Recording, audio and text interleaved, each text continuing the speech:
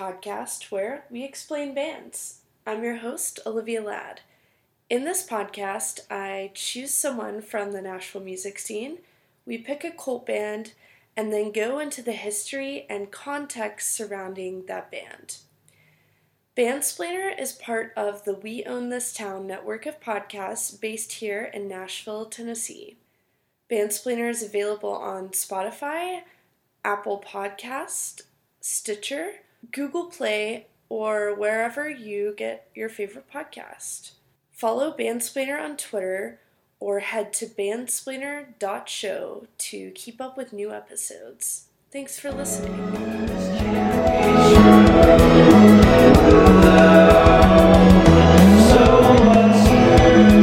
Welcome to Bandsplainer, the podcast where we explain bands, and today we're going to talk about the Brian Jonestown Massacre, and our guest is John Condit, and you can go ahead and introduce yourself, talk about what you do around Nashville with music, all that stuff. All right. Well, my name is John. I front a band in town called The Inscape. I also play guitar for an artist named Lily Hyatt, and I am one of the original founders of the Nashville Cycle Hands. Which is how we met. I forgot about that. I Yes. wrote a story about that. Cool. So I'm super excited to talk about the Brian Jonestown Massacre because this is one of my favorite bands of all time. Judge me or not, whatever.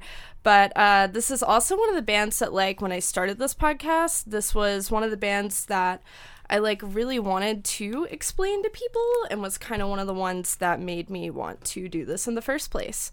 So loosely, a synopsis here is that this band is a psych rock band, but they're a lot more than that. And they started in San Francisco in the early 90s, 1990, 1993. They were forming and starting music. And I think the beauty of this band, before we get into the nitty gritty, is that they're so fluid genre-wise. They've made rock music, jazz music, electronic, psychedelic, shoegaze, blues, roots music, dream pop, prog rock, lo-fi, hi-fi, world music, Eastern music. They've had Spanish music influences, experimental. It's a lot of different things. So this band, like a lot of other bands we've done, has multiple entry points. Kind of literally all of their albums sound different. They all have kind of an overarching theme or signature sound, but they're all kind of a different genre, which is what I love about them. So you can't really listen to one album and be I do or don't like their sound.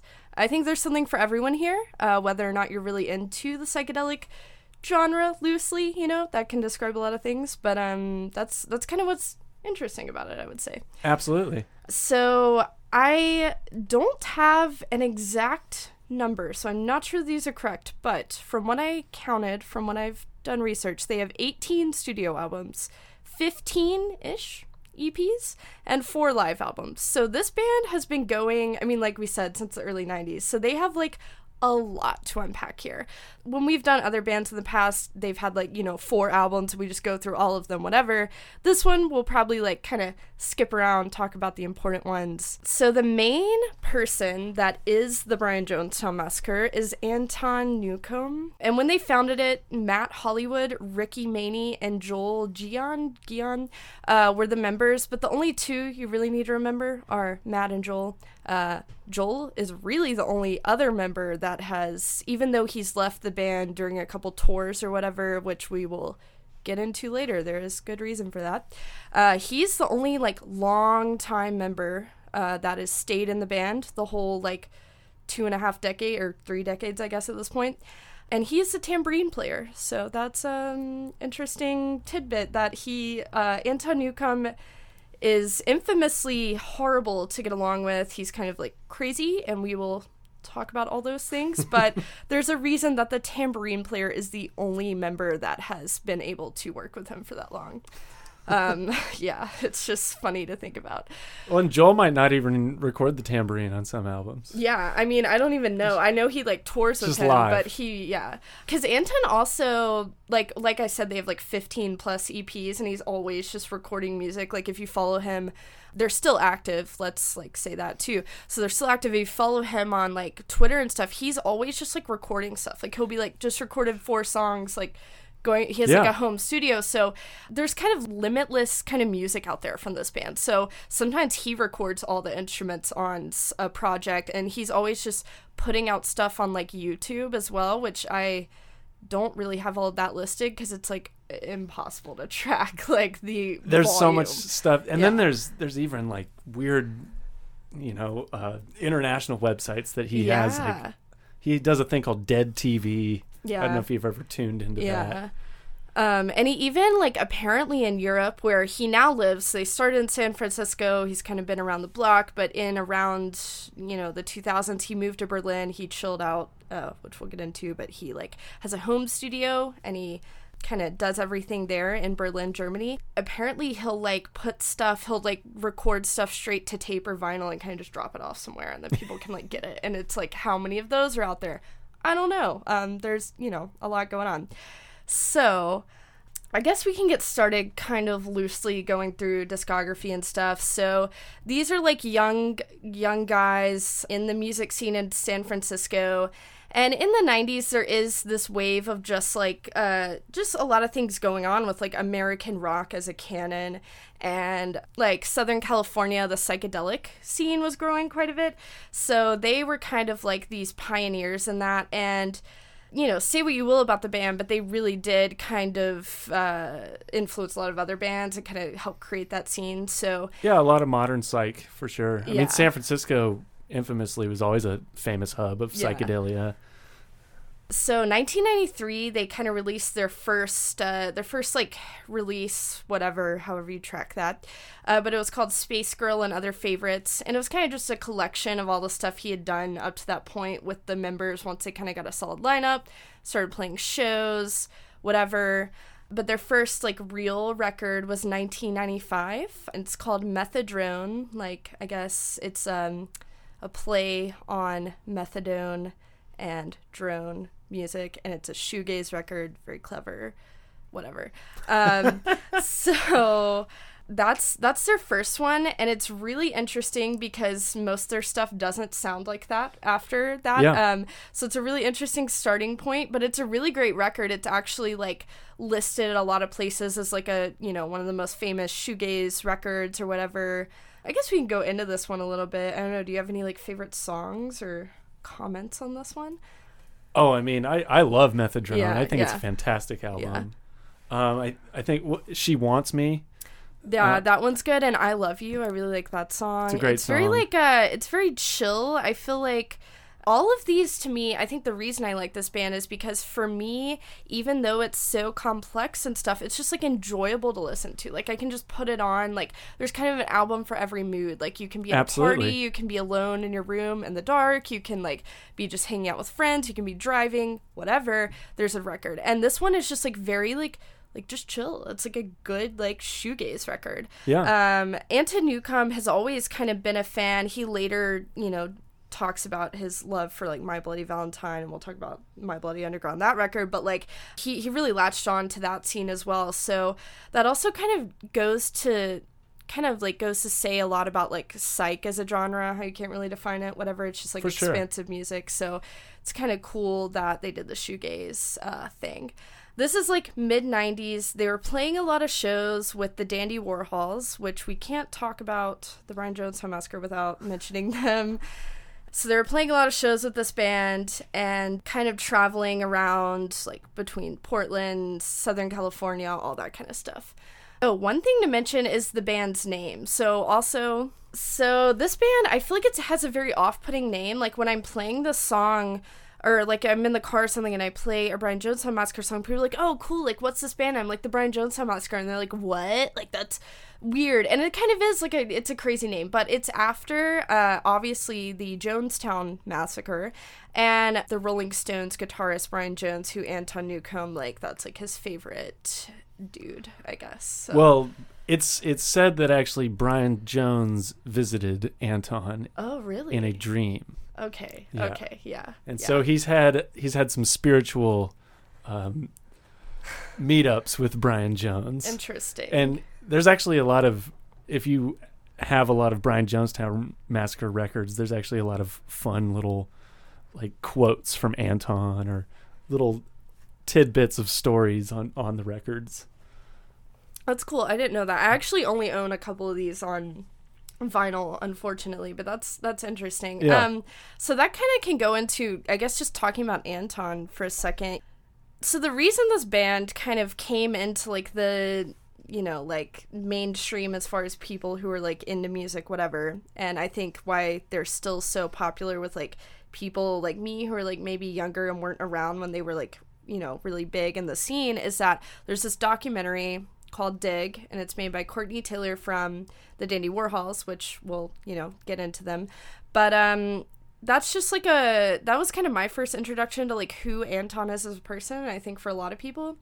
And that's just kind of like the thing about this band is he is a creative genius. He's like an amazing musician, but he's like crazy, you know, I don't want to use that word, but he's like kind of crazy. He's dealt with like drug addiction, whatever, and he's kind of famous for during live shows like causing a scene, like ending the show early, firing people from the band on stage, stuff like that. And so he also is very into like spirituality, kind of like Eastern spirituality, and he wears like prayer beads and has like you know, wears like tunics and stuff like that. And he's an eccentric person. He's a very eccentric person. He's Yes. a very interesting person, but that kind of makes his music even more interesting because you couldn't get this from anyone who's well adjusted would not be making 18 albums. Well, of course. A different genre. So it's kind of the beauty of it, but he's crazy.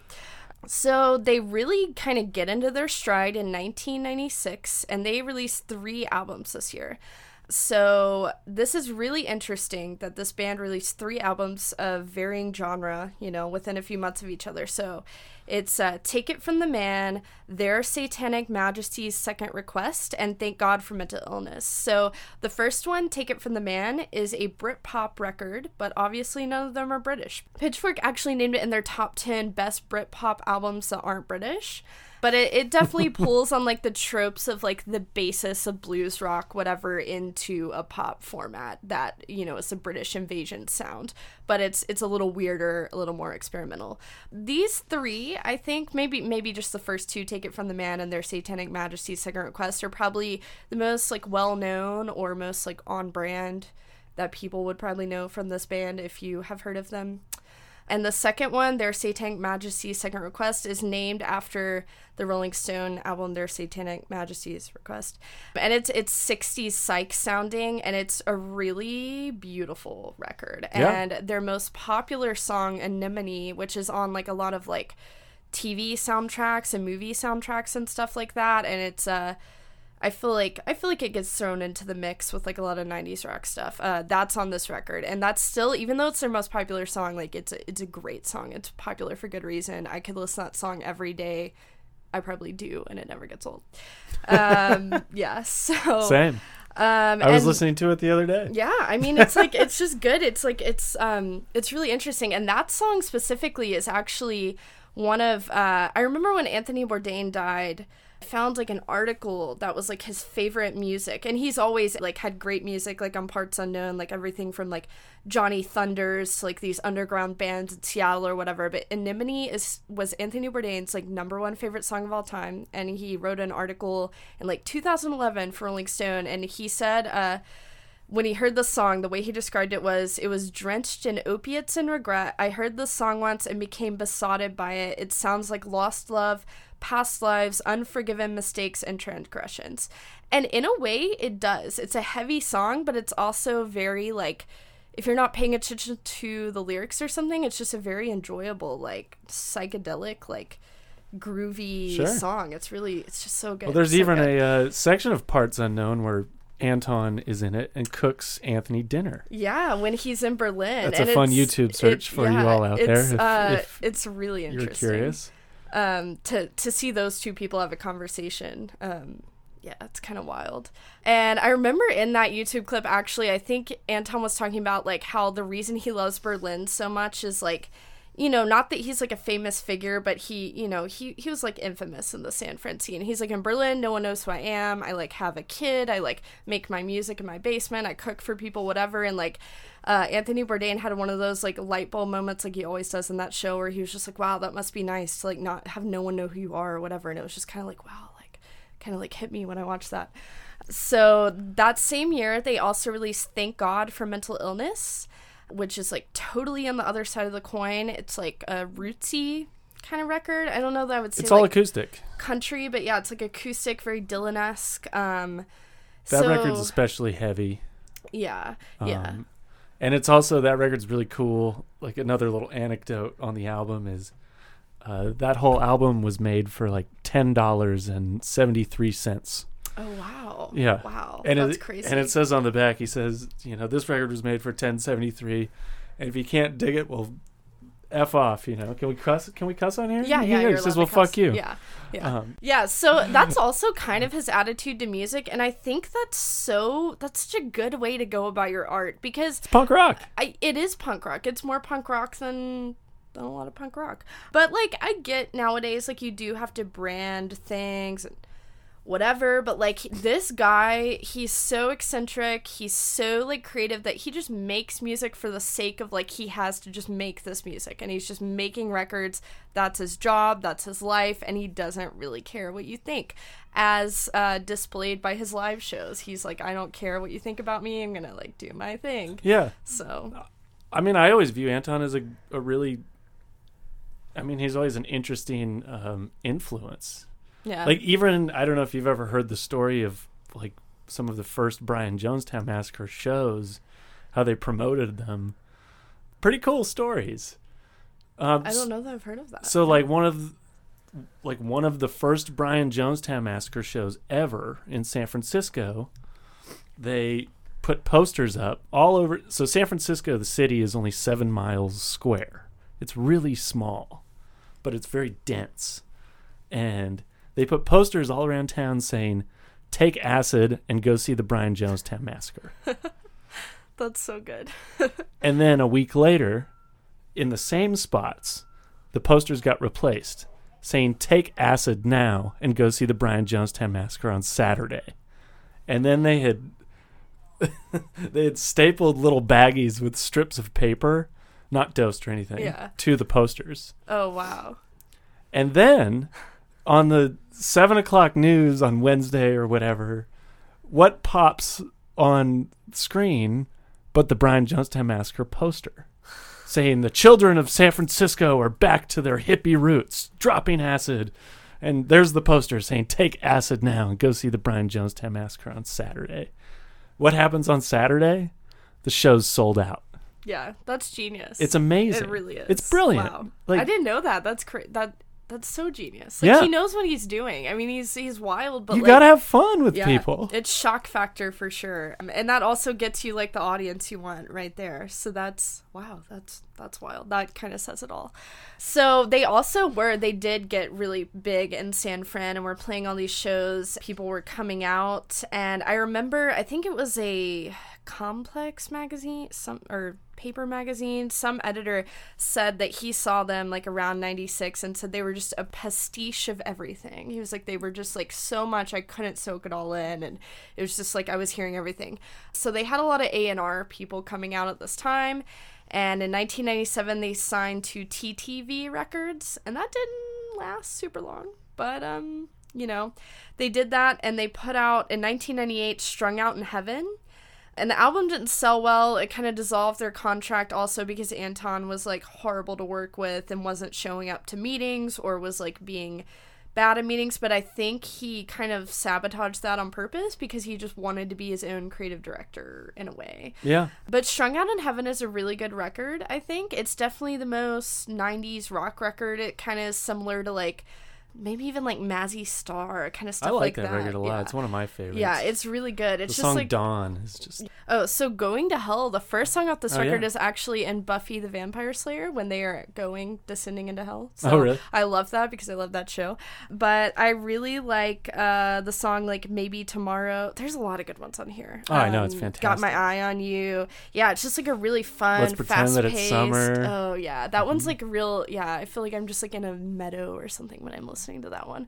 So this is actually a really good record. I think maybe, I don't know, I wasn't really around much. I was like 2 years old when this record came out. But I think now it might be a little more popular. Like, I feel like I see a lot of people on like Twitter and stuff kind of talking about this one. And I don't know, I really like it. This is one I kind of got into retrospectively after I was like really into the band. For sure. So they kind of dissolved the TTV contract, didn't work out.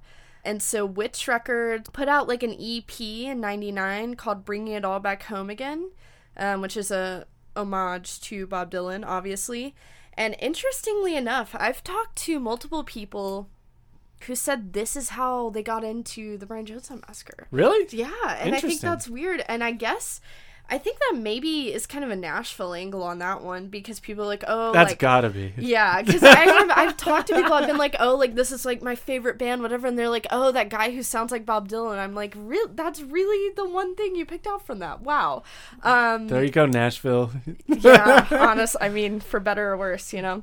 But we got you. It is interesting. I remember kind of listening to this after I'd been into the heavy psych stuff, and I was like, he really is this really like adaptable musician, you know? I mean, he's a great songwriter through and through. He really is. He's a wonderful songwriter. I really think he's like one of the best just like career musicians of the past few decades. And I feel like it because of his like eccentricity and craziness, whatever, that kind of gets like put on the back burner. But I don't know, I really believe that. I really think he's great.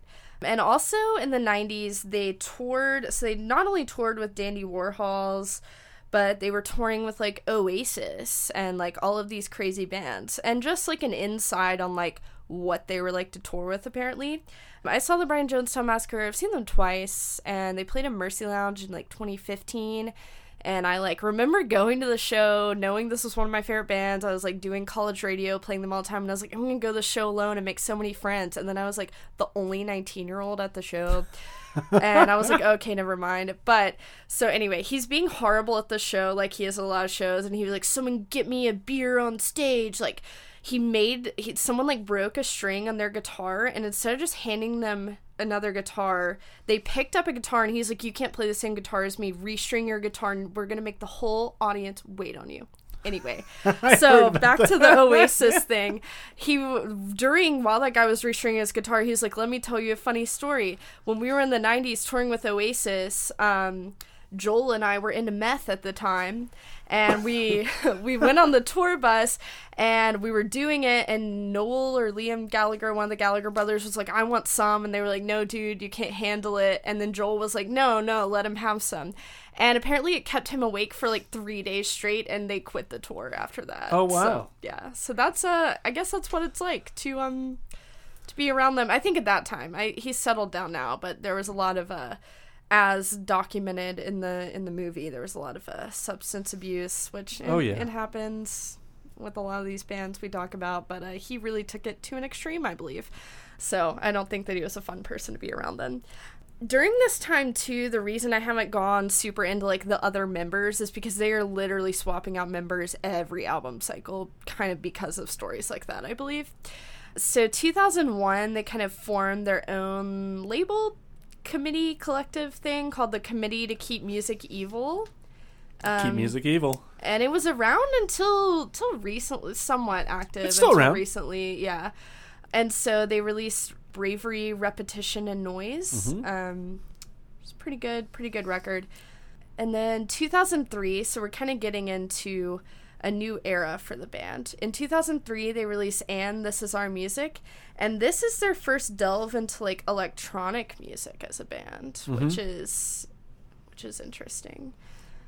Yeah, Anton was toying with a lot of themes of European electronic music and dance music.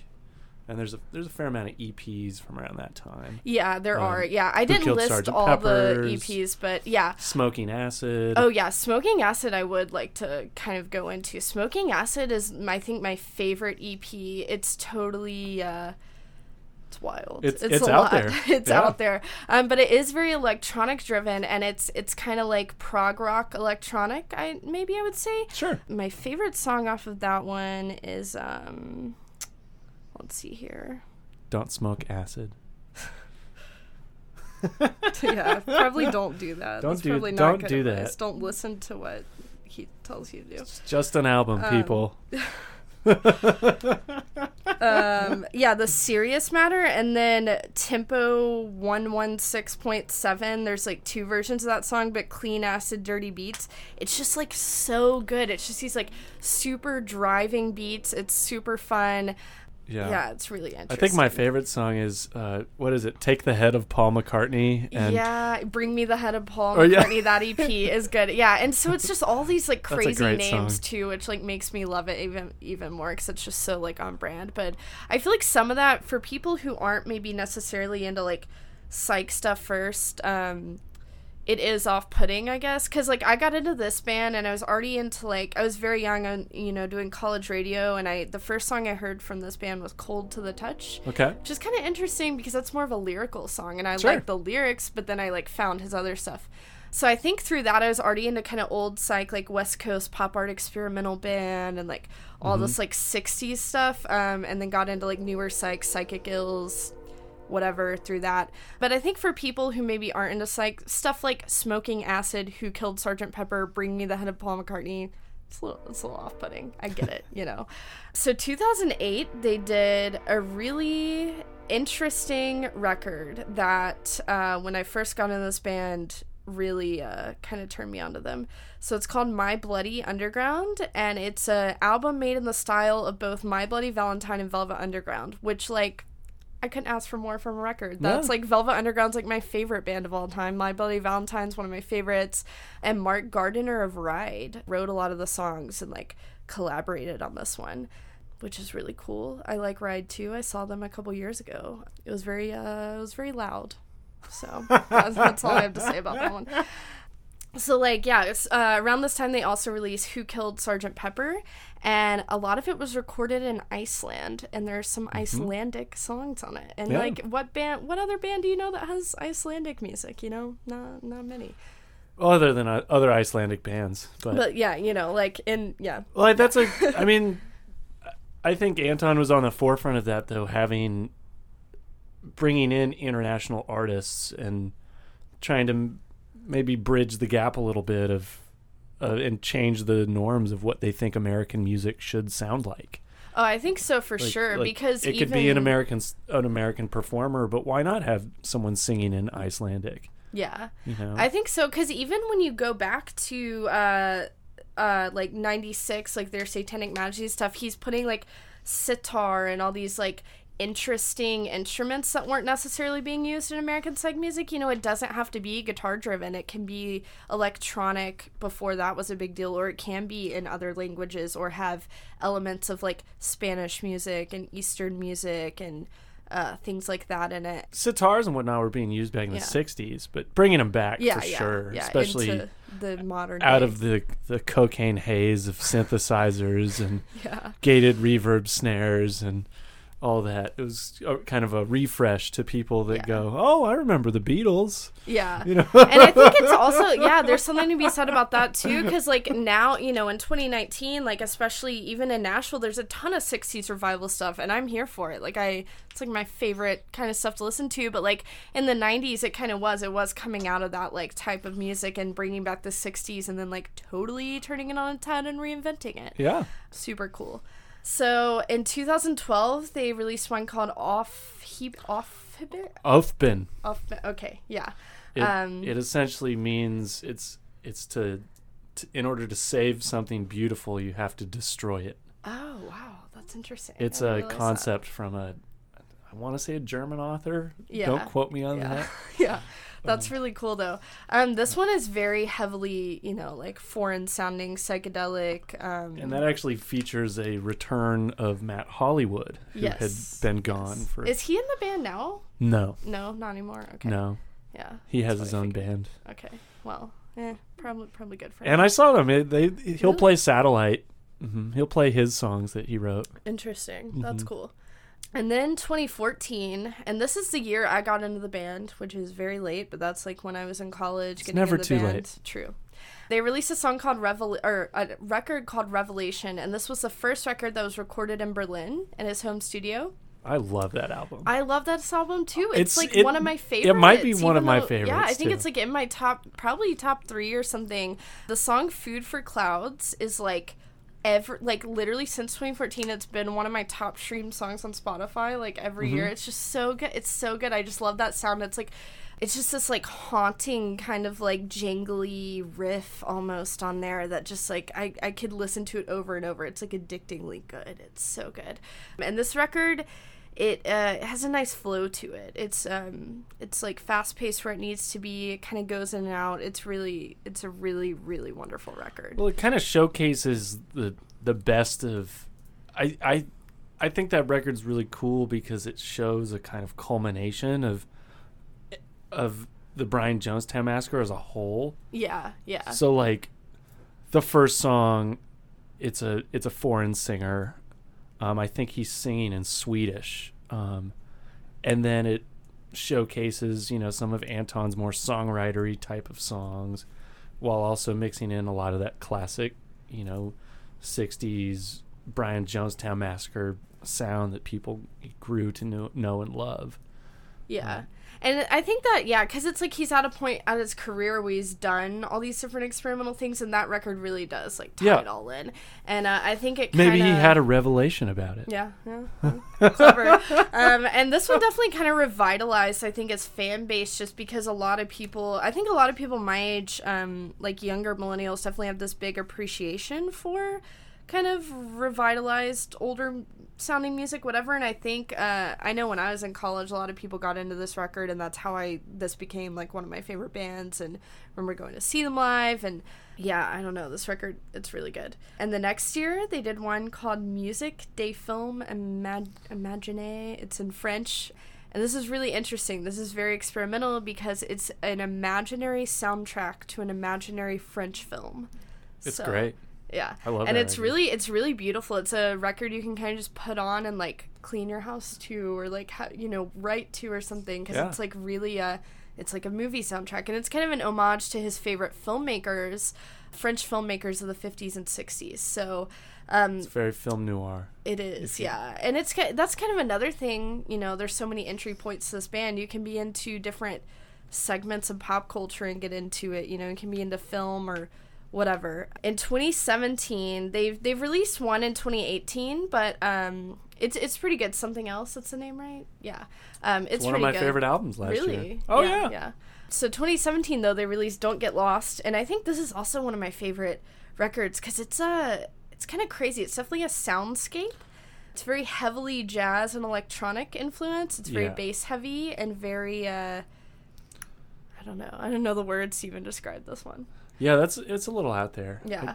But what's so cool about this is I remember when he put out, like, the first couple, he usually puts out, like, 1 or 2 singles, and he'll do it maybe on, he does, like, official releases, but he'll put something on YouTube.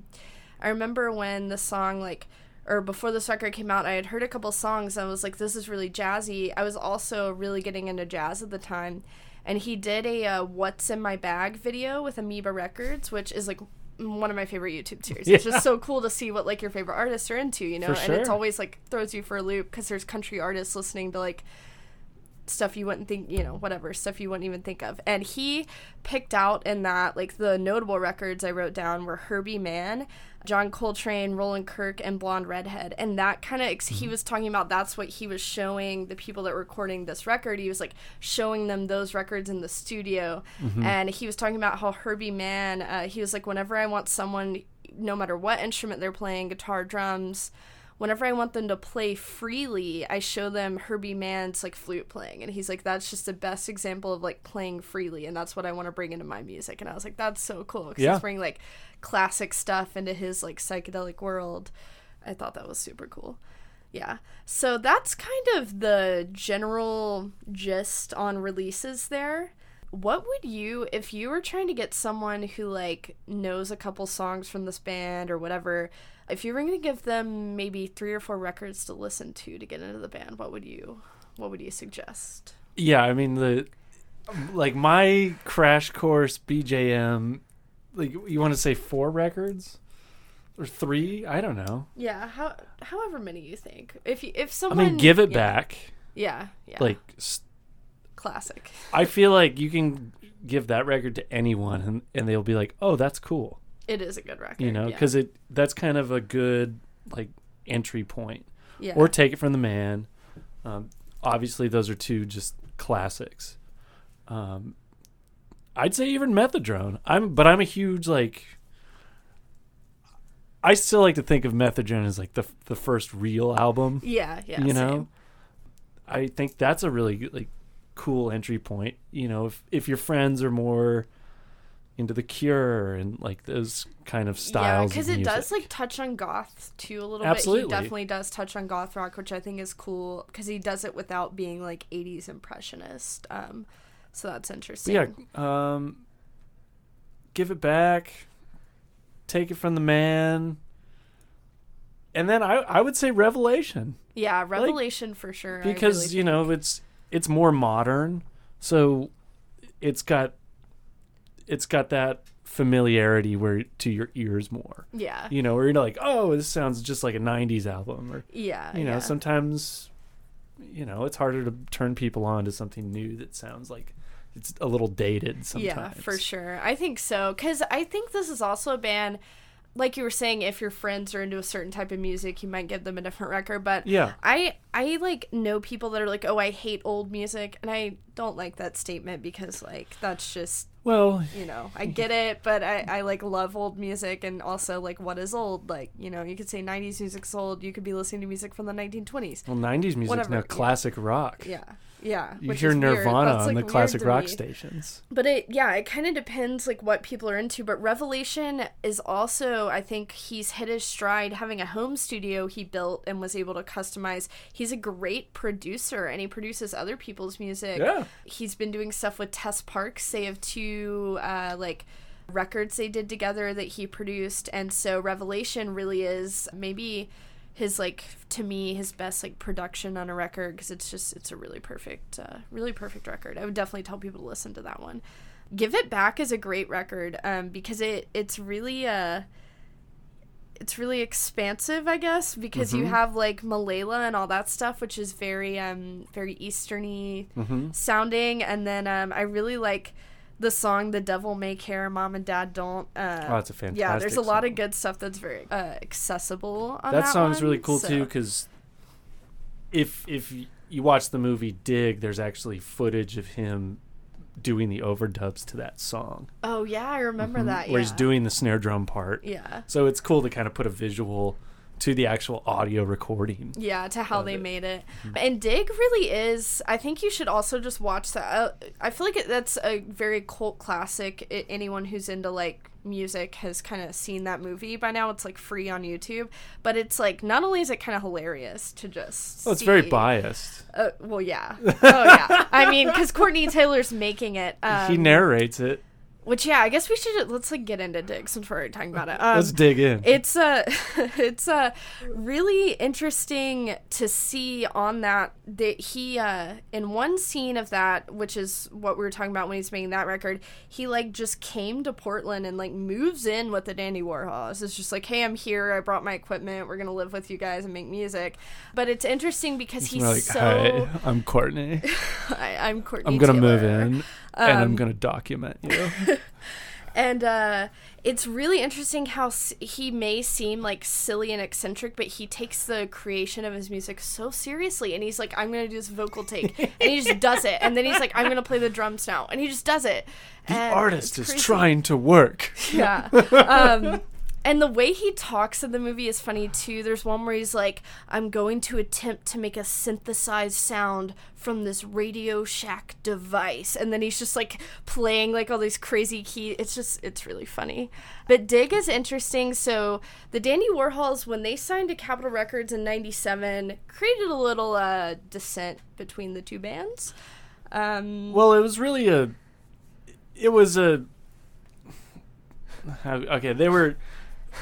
they started out as friendly bands, but there was this kind of race as far as who was going to get signed first. Yeah, and who was like bigger, who was doing the who was going to get bigger, who was going to get signed first. Yeah.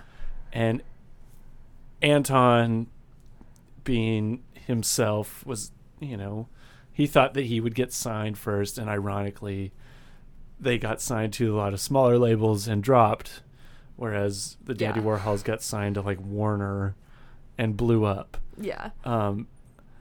But then, you know, as you look down the timeline, here's a band that's consistently putting out great material that has a more cult following, and then the Dandy Warhols are a band who tours still, but you know, they're riding the coattails of those Brian albums. Jonestown Massacre and the albums they did in the 90s. Exactly. Sure. And they had one hit that was like Bohemian Like You. Like, I still hear that at like, you know, bars that play like generic dad rock. Sure, and it's fun to hear it. And it's a good song, but they definitely like hit like the 90s rock stride and were like big in that, and then you know, now they just kind of tour whatever.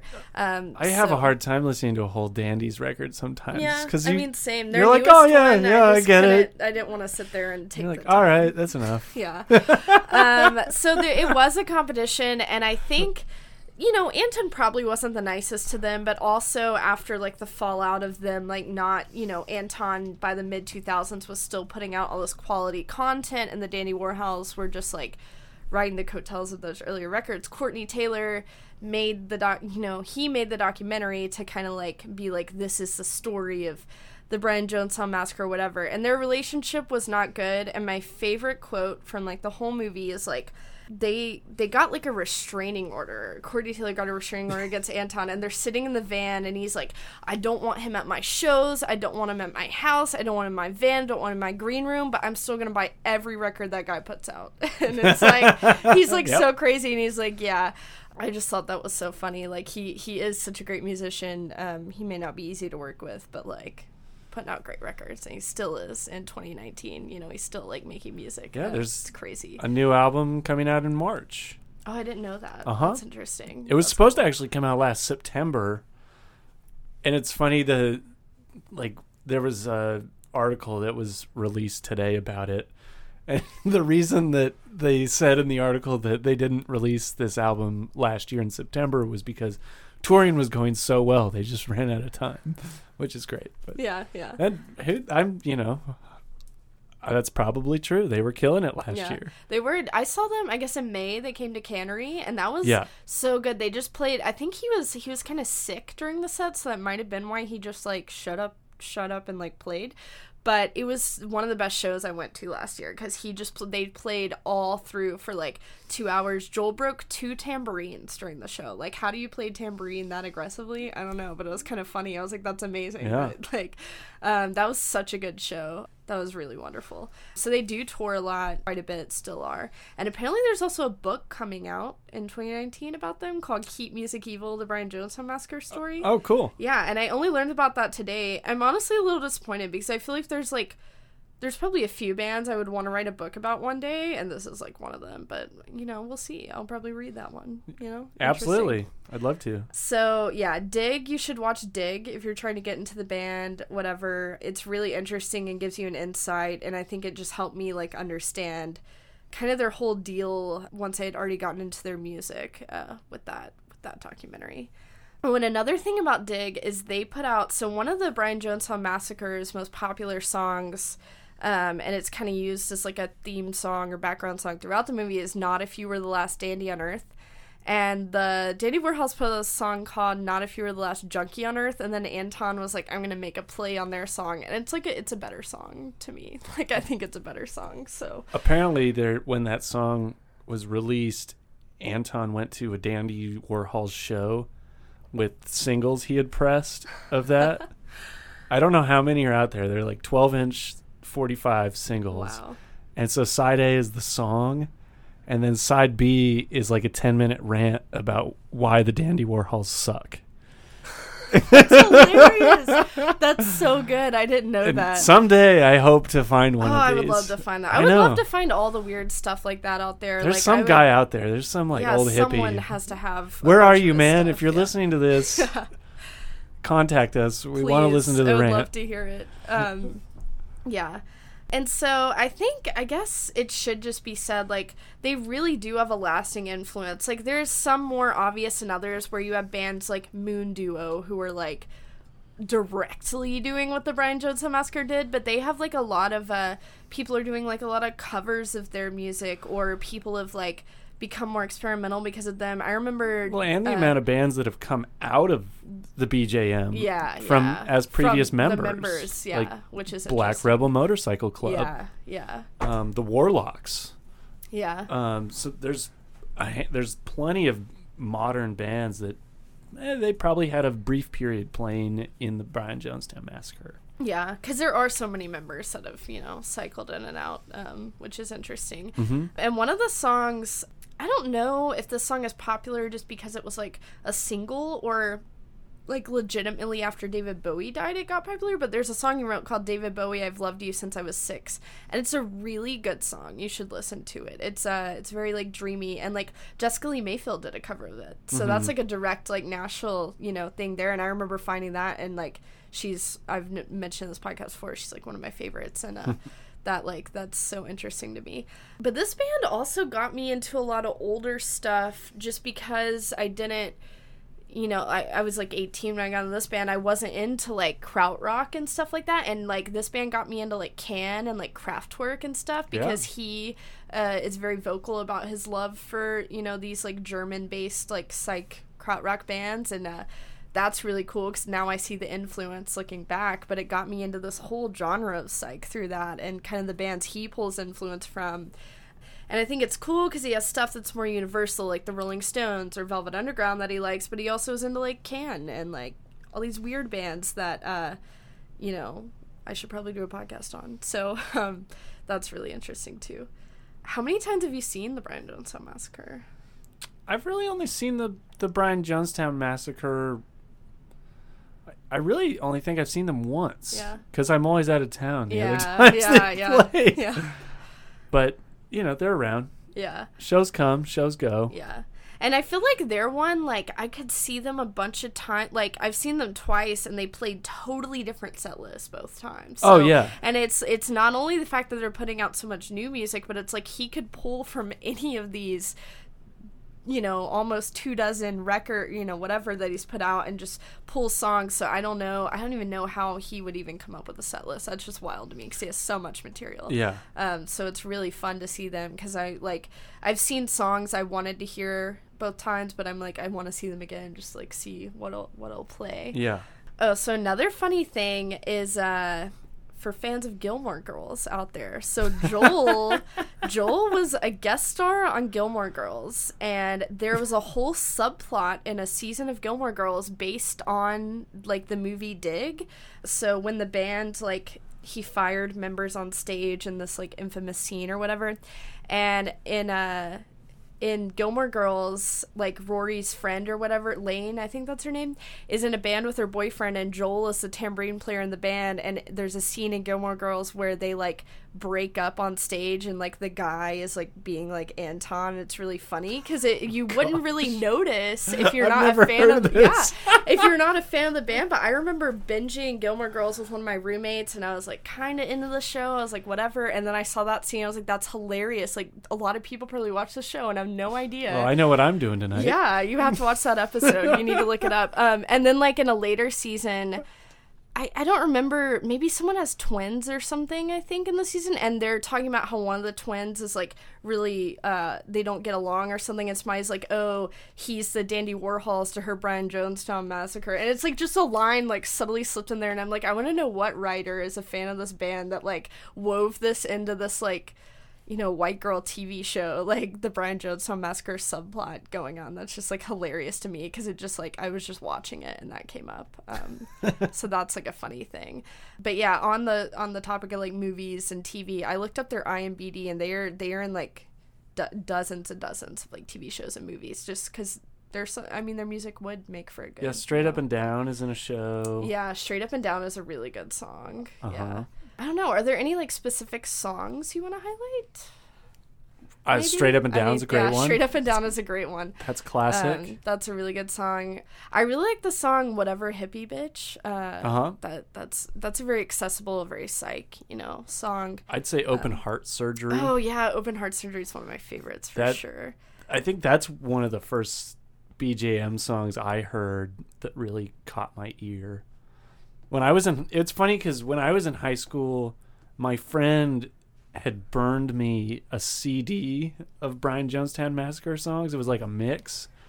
And I listened to it, but it didn't like catch me. Yeah. Maybe because it wasn't the right songs. Well, that's the thing about it. Yeah. I feel like I could show someone. And so many I think different I ones. have that mix somewhere, and I'll That's go back so and I'll be like, good. oh, this is classic. Yeah, that's so good. I love a mix CD. But yeah, Open Heart Surgery really caught me with that lonely spaghetti western guitar and that super kind of like heavily emotional vocal sound. I think that was also one of the first songs I got into. I remember taking like a road trip and when I first got into this, and I just listened to like the whole discography. I was driving home from college my freshman year, and it's like an 8-hour drive, and I just listened to like every record by this band that was on Spotify, and I remember Open Heart Surgery being one of my favorites. And I like that you said spaghetti western, because that song specifically does kind of have that like guitar sound, but even on their most recent, or the 2017 record, Let's Get Lost or whatever. Don't Get Lost. Fact 67 is my favorite song on that record, and it's almost like I was like listening to it on the way here actually because it came up, and it does have that kind of like spaghetti western guitar, but it's almost like if it was like a sci-fi when I listen to that, I'm like, this is like a sci-fi western movie soundtrack song. It's a bump in the whip if there is one, that's a good one. I really like That Girl's Suicide, which is actually off their like first compilation. Wow, there's just so many good ones. I feel like I should definitely make a playlist for this podcast. Absolutely. Because I also like want people, like I feel like you could listen to like 20 songs and maybe only like a few of them, but then from there you'd find 5 records. Like, whatever. So Mary Please, I love that song. Oh yeah, that's good. That's a really good one. Yeah, some of them are just, there's just so much good stuff. Yeah, we'll make a playlist for you people. Yeah, we will. We will put it out there. It's going to be 16 hours long. Literally. And I've done that before. I've like made, like, I feel like I kind of feel bad for anyone I've ever like dated or something, because I'm always like, you have to get in this band, and I make a playlist and it ends up being like 30 something hours long, and I'm like, oh, like there's no way you can listen to all of that. Like I feel bad. But I feel like I've turned a lot of people onto this band because like when they played in May, I took like a bunch of friends, and they were like, oh, like whatever, like I showed them like the most popular songs like the day before, and they're like, oh cool, like we'll go. And then when they saw them playing, they were like, oh, I get it. Like I get what they're doing. And I was like, exactly, like that's why I'm so obsessed with this band.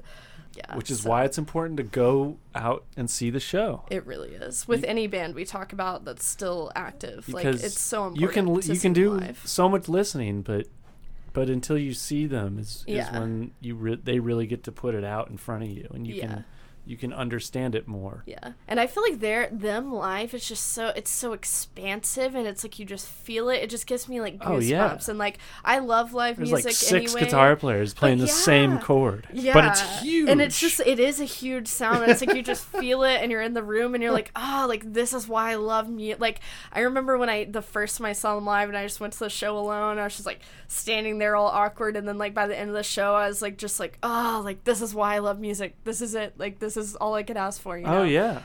So good. You should see them live. They do quite a bit of touring, like literally They'll probably everywhere. Be back like in the next couple years. Europe, Canada, Nashville, wherever. Mm-hmm. Go see them. I don't know. I guess we covered, that's like what you need to know on a surface level basis. Like get into this band, listen to those albums. We'll make a playlist, watch the movie. Is there anything else, like personal anecdotes or anything else you want to like add to it? I don't know. We've talked about how obviously, you can hear someone talk about how great and impactful a band is on someone. And obviously, this is one of those bands. Yeah, for sure. But yeah, to really understand the Brian Jonestown Massacre is also to listen to the bands associated around it. I think so for sure. To even, give context, to if what you're listening to this differently too. Yeah, and a lot of people listening to this who don't know who the Brian Jonestown Massacre is, they might be a big Black Rebel Motorcycle Club fan. Yeah. Like trace that back. Yeah, because I was into Black Rebel Motorcycle Club like in high school, because that was Yeah. like, you know, people who listen to Black Keys and stuff when indie rock, indie blues rock was big. I was like, oh, I love this band, and that's Totally. I think how I kind of got into this one. Exactly. So And lots you know, of entry points. it all here. builds on each other, and you know, and I think it's especially cool that a band like this is existing and still creating in our lifetime. It really is. And even before I came, you know, I was looking at the whole discography, and I'm looking at it like, wow, I've actually been alive during this whole progression. Yeah. And Yeah. and as that band has grown, I have grown with it. And a new album comes out, and I'll go buy it. Yeah. You know, and Yeah. I'm a fan for life. Yeah, that's how I feel too, because even though I didn't get into them until 2014, it's cool to me that this band is almost the same age as me. Like, they started Exactly. they started in the 90s when I was born, so I obviously wasn't aware of it, but it's cool to me that this band has like been around, and they're still around, and I get to listen to their music and see them live, but I can still listen to their records from like 1996 when I was like, you know, a baby or whatever. So it's like so cool to me. I feel really I'm like grateful for this band, because they really kind of stretch my understanding of music, Well, and a lot of what music could be, or a what lot you're of the allowed to modern do. psych bands would not exist Oh yeah, unless for sure. they had found the Brian Jonestown Massacre. Probably. I mean, how many psych bands do you go see, you know, and they're playing like a jangly guitar through a Fender amp, and they've got that sound, but Yeah, they really do. you know, and whatever, you know, people can say this and that, but there's probably a little bit that might have come from that. I think that so. bit of inspiration. I think they really just planted seeds, not only in the San Fran scene, but just in like psychedelic, in the indie sphere of music. In the modern music in the scene. modern music scene Mhm. today, for sure. Cool. So I guess that's really it. I didn't want to make this one too long, because I really want people to just dig into the discography. That's the best way. Sure. Just like sit down with your friends and just go through all the records. They're great. Cool. So that is the Brian Jonestown Massacre. Thank you for being on the podcast today. Thank you. And thank you guys for listening.